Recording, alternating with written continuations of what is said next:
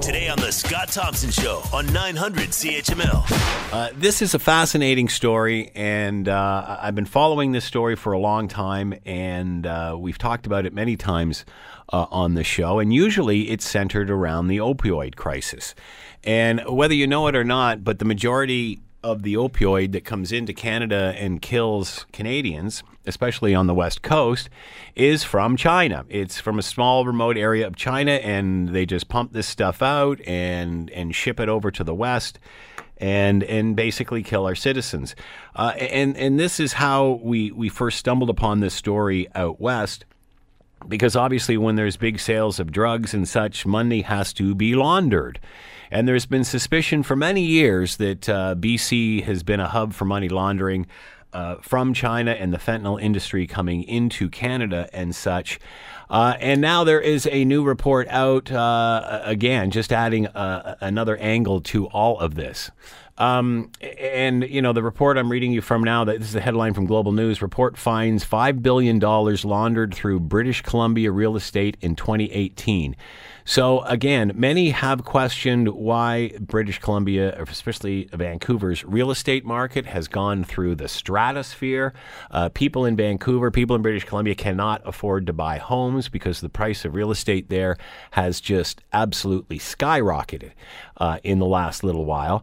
And now this new report, an expert panel looking into money laundering in BC's real estate market, found an estimated $5 billion in dirty money laundered through the province and the housing market since 2018. They figure that this is jacking up the prices of homes artificially by at least 5%. And this is just this year alone.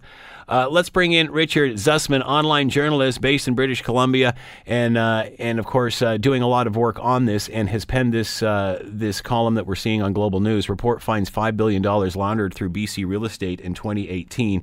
And Richard is with us now. Richard, thanks so much for the time. This is a fascinating issue with many tentacles. It has lots of tentacles, doesn't it? Yeah, it sure does. And it's not just British Columbia. You know, what this report found was that we're seeing money laundering happening not just here, but across the country, to the tune of estimates of $47 billion Canada-wide. And it's not just in the real estate market. It's in luxury cars. It's in casinos. It's in high-priced pianos. It's in high-priced jewelry. So it's one of those things where the provincial government here in BC is flummoxed with how to fix it. There are a lot of fingers being pointed at lawyers, at real estate officials, as well as at the former provincial government and the federal government as well. And so it's one of those things where people here in BC are just shaking their heads. They can't believe it that because of criminal activity, you know, homes that are already unaffordable have become unreachable for so many people, in part because of this criminal activity that has gone unchecked for so long. And there was, I think you had it in here that in one situation, one person had purchased like 1,200 properties?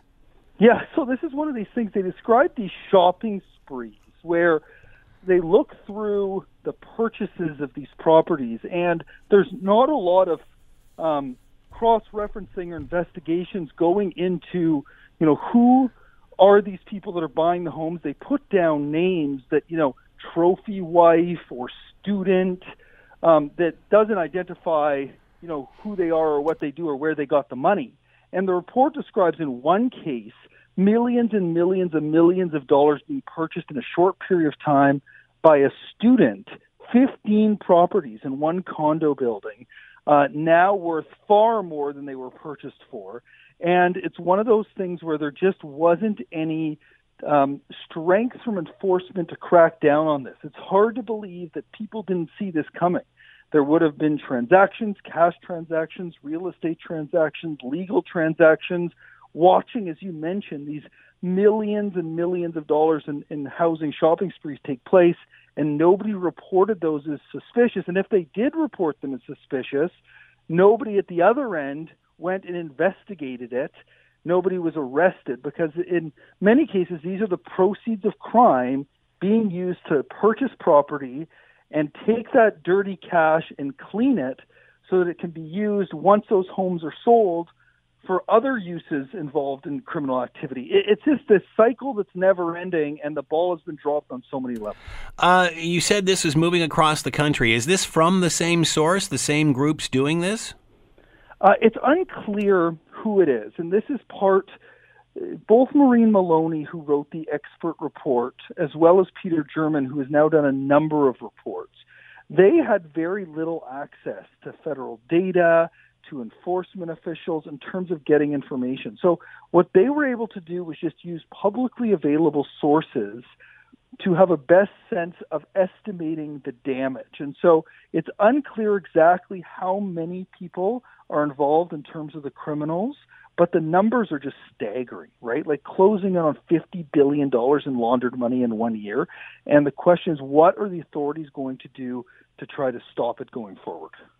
And your reporting said that it's believed that 95% of this is linked to Chinese organized crime. Is that accurate? Yeah, so that's a big part. And Sam Cooper, who's been leading the charge in all this reporting for Global News, has uncovered a whole whack of information around, who are these people, where does the money come from? And a big part of this are these Chinese triads, these gangs, who are using Vancouver's port basically as their ATM. In many cases, they buy these luxury cars, they put them on a cargo ship, goes over to Asia, they sell the cars there for more than they bought them in BC, and then they ship the cash back. And that cash then works its way through the system. There are some private mortgages that are purchased.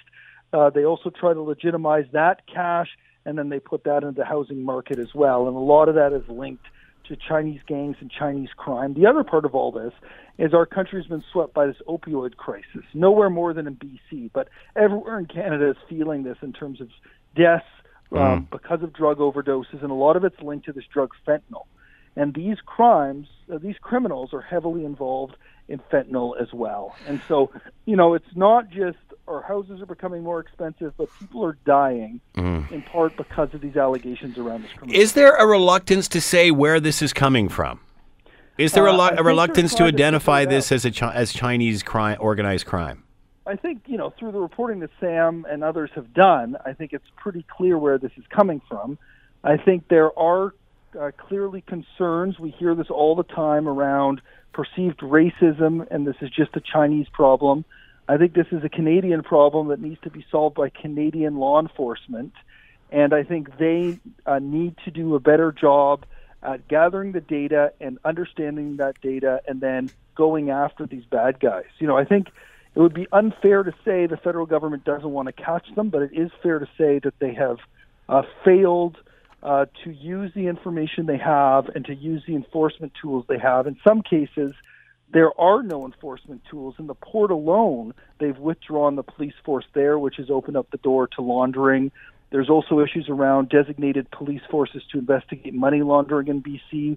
Basically, there are no resources doing it. So all of those are failings of the federal government as BC continues to try to put pressure on them to fix the problem. All right, report finds $5 billion laundered through BC real estate in 2018. That's the column by Richard Zussman, online journalist based in BC Legislature for Global News. Richard, great reporting. Thanks so much for the time. Much appreciated. Yeah, my pleasure. Thanks for having me on. All right, let's bring in Maureen Maloney. She is the chair of the BC expert panel on money laundering in real estate and a professor at Simon Fraser University, and she is with us now. Maureen, thanks for the time. Much appreciated. My pleasure, Scott. How did this whole thing get started? How did this whole investigation come about? I think great credit is due to, as I just caught at the very end of your conversation with Richard Zussman, I think a great credit is due to Sam Cooper and many other intrepid reporters in BC who have done some great investigative reporting and really put money laundering in BC, but particularly in Vancouver, really on the map, I think, in the public minds, so that to the extent that people really felt they had to pay attention to it. And it started first with Dr. German's report on how much money laundering was happening in our casinos in British Columbia, but then it was clear that it was a much bigger issue than people had thought, and that's why the government set up two different independent reviews to look at different areas. Dr. German looked at some of the issues that Richard Zussman was talking about organised gang activity, and he also looked at luxury cars and horse racing, whilst the expert panel that I chaired was looking at specifically money laundering in Canada, BC, and particularly the real estate market. I'm going to ask the same question to you that I asked to Richard. Is there a reluctance to say where this is coming from? His reporting has said that 95% of this is linked to organized crime coming out of China. Our data, although we didn't look at that question in particular, but our data shows that probably the most flow of international money on money laundering is coming from the U.S. Now, our data is not great in that because the problem is that China doesn't have very good data that we compare their inflows with other countries like the U.S. that has much better reporting to the UN on criminal crime statistics, etc. So it's hard for me to say that, and we didn't actually investigate it. How has this affected the average citizen in BC? Well, I'm really glad you asked that because although our mandate was really just for real estate, one of the things that I really wanted to bring out in our report, and I think the panel did too, was that why money laundering matters to the citizens. And it matters not just for housing pricing, which we did find it does make a difference, and clearly that's a huge issue in BC, but it matters for social, economic, and political reasons. If you make your province or your country easy to money laundering, you're attracting more criminals. If you get more criminals, you're clearly going to get more organized crime and more corruption. And also it exacerbates the drug problem that we already have, and we already have way too many deaths, very sadly, from fentanyl in this province as we do elsewhere in the country. It also distorts the economy, as legitimate businesses cannot compete with tax-evading criminals for either buying businesses or for buying commercial land. It undermines the rule of law, particularly when trusted professions like lawyers and accountants and realtors may be enablers for the money laundering to take place either unwittingly or wittingly, because a lot of money can be made there. It also affects housing affordability that we digged into much more. And also, and I think importantly, because certainly if you read the international press these days, it's really distorted BC's and Canada's international reputation as a place where money laundering takes place on a regular and quite pervasive basis. So the world is aware that we're a laundromat for this stuff? Unfortunately, yes. It's become, well, particularly Vancouver, has become known as the Vancouver model, which is where, very little regulation exists, very little prosecution exists, and so, and with our very high house prices, it's a very attractive place for money launderers to come. Considering the impact of house prices, considering the impact that fentanyl and opioid overdoses have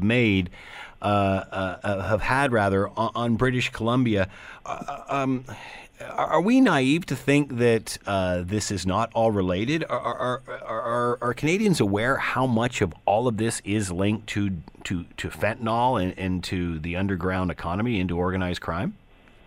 I don't think so. I'm hoping that these reports will make that linkage much more important, and that's why I wanted to start out. Thank you for your question about why money laundering matters, not just to house prices. I mean, it really is an extremely important issue for our society, not just BC. The one point I also want to make is it's a Canada-wide problem and in each province, including Ontario. How is this allowed to happen? Just not proper regulation in place? The bad guys ahead of the good guys on this? I think it's a number of confluences coming together. I think it's partly the housing market was growing so great and so many people coming to invest in. I can really speak better to BC than to the rest of the country, but I'm guessing there are similarities elsewhere, and particularly in the Toronto market. People were coming to invest in BC. People were happy they were coming to invest.